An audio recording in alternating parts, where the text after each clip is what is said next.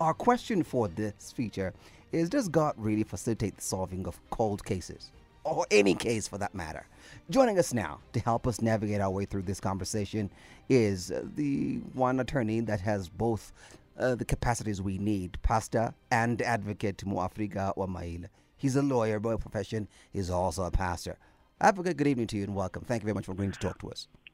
Good evening, Naila Pondwan, and good evening to all your listeners at home. Thanks a lot for having me. Much appreciated. I'm humbled. Does God understand the Criminal Procedure Act, and does he really participate in the solving of these cases in the way that the Criminal Procedure Act would expect? Look, with this case of Senzo Meyiwa's murder, it's very much appalling and quite interesting to observe some of these unprecedented things that are occurring. In a sense that from the onset of this thing happening till now, we are still asking ourselves, how was this matter approached? Number one, here is a person is shot.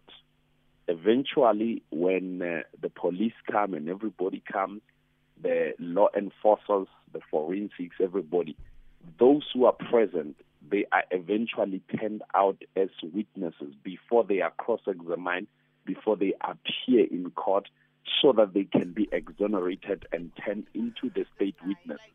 Which I strongly believe that in essence, if it was me and you, anything happening, we should be firstly arrested and be exonerated as any other thing to be turned into being witnesses.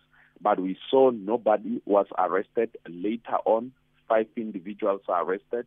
Then we are told that these are the people who murdered him, and they say we know nothing to do with that. The question we're having is one: what informed them to say these individuals are the ones who murdered Senzo Meyiwa?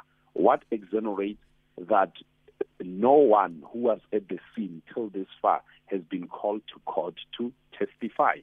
Why were they not the ones to primarily, those who were present at the scene, why were they not the first one? Yeah, we understand all those questions there, Advocate. What we're trying to get now is the role of God in this context. What applies in South Africa is not the Bible.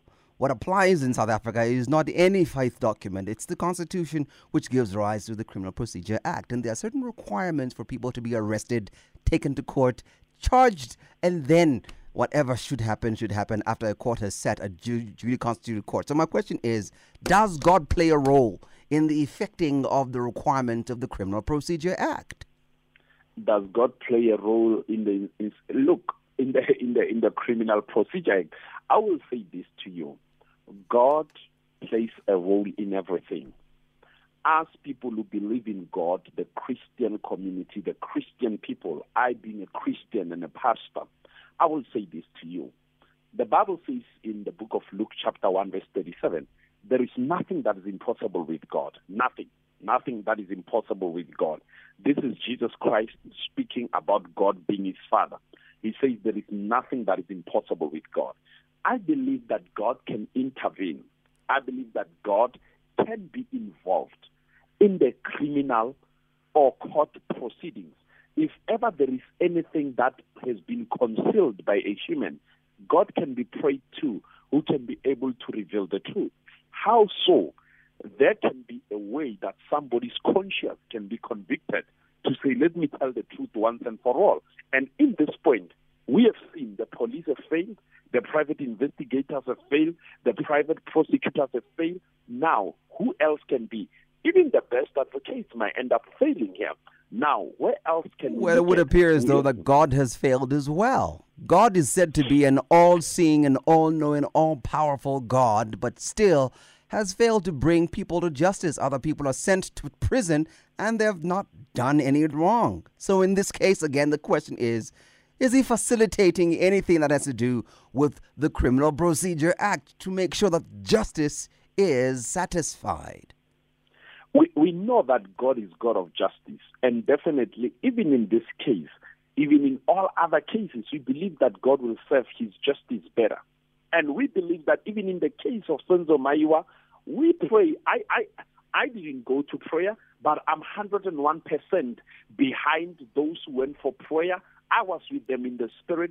I believe that God will intervene, and definitely we will get what we call answers to this matter. Once and for all. What kind of answers? What kind of answers? Because the only answer we're seeing now is an attorney who's supposed to be representing people in court has been arrested for something that is seemingly unrelated. It would appear as though there's justice being abrogated here. Habeas corpus is being abrogated. You see, the reason we pray is because of all these hindrances, all these wipers that keeps on wavering some of the things away. The arrest of Advocate Amalisela Tefo, the delays of this case, the arrest of purportedly wrong people, the failure to call those who have seen these things, those who are present there, the twisted evidence and all these things. These are the things that says, let's pray to God for God to intervene. My final question, my time is up, Advocate. And is God involved in this situation? Is God participating in the solving of this particular case? For example. Yes, God is 101% involved. God is in control. And I assure those who are listening to me and hearing me, God will fight for the sins of Meyiwa family. God will avenge for the South African citizens.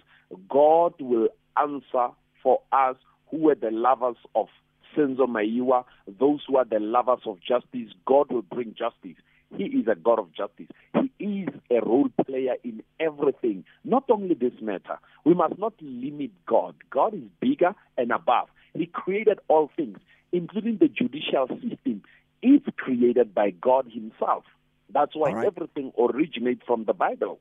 All right. Okay. All right. We'll leave it right there. Well, let's talk about that next time. Everything originates from the Bible, including the accusatorial and inquisitorial system of the court. It's a biblical system. Thank you. Before we get to that one, perhaps we should invite you, Advocate, to talk about God being a God of justice. Really now. Is God really a God of justice? We'll talk about that next time. But thank you very much. Thanks a lot. Pastor, much appreciated. Thank you, sir. Blessings to you, and may God of justice serve you yes. when there is any injustice of your life. Thank you, sir. Thank you. Pastor and Advocate Afrika wa Maila.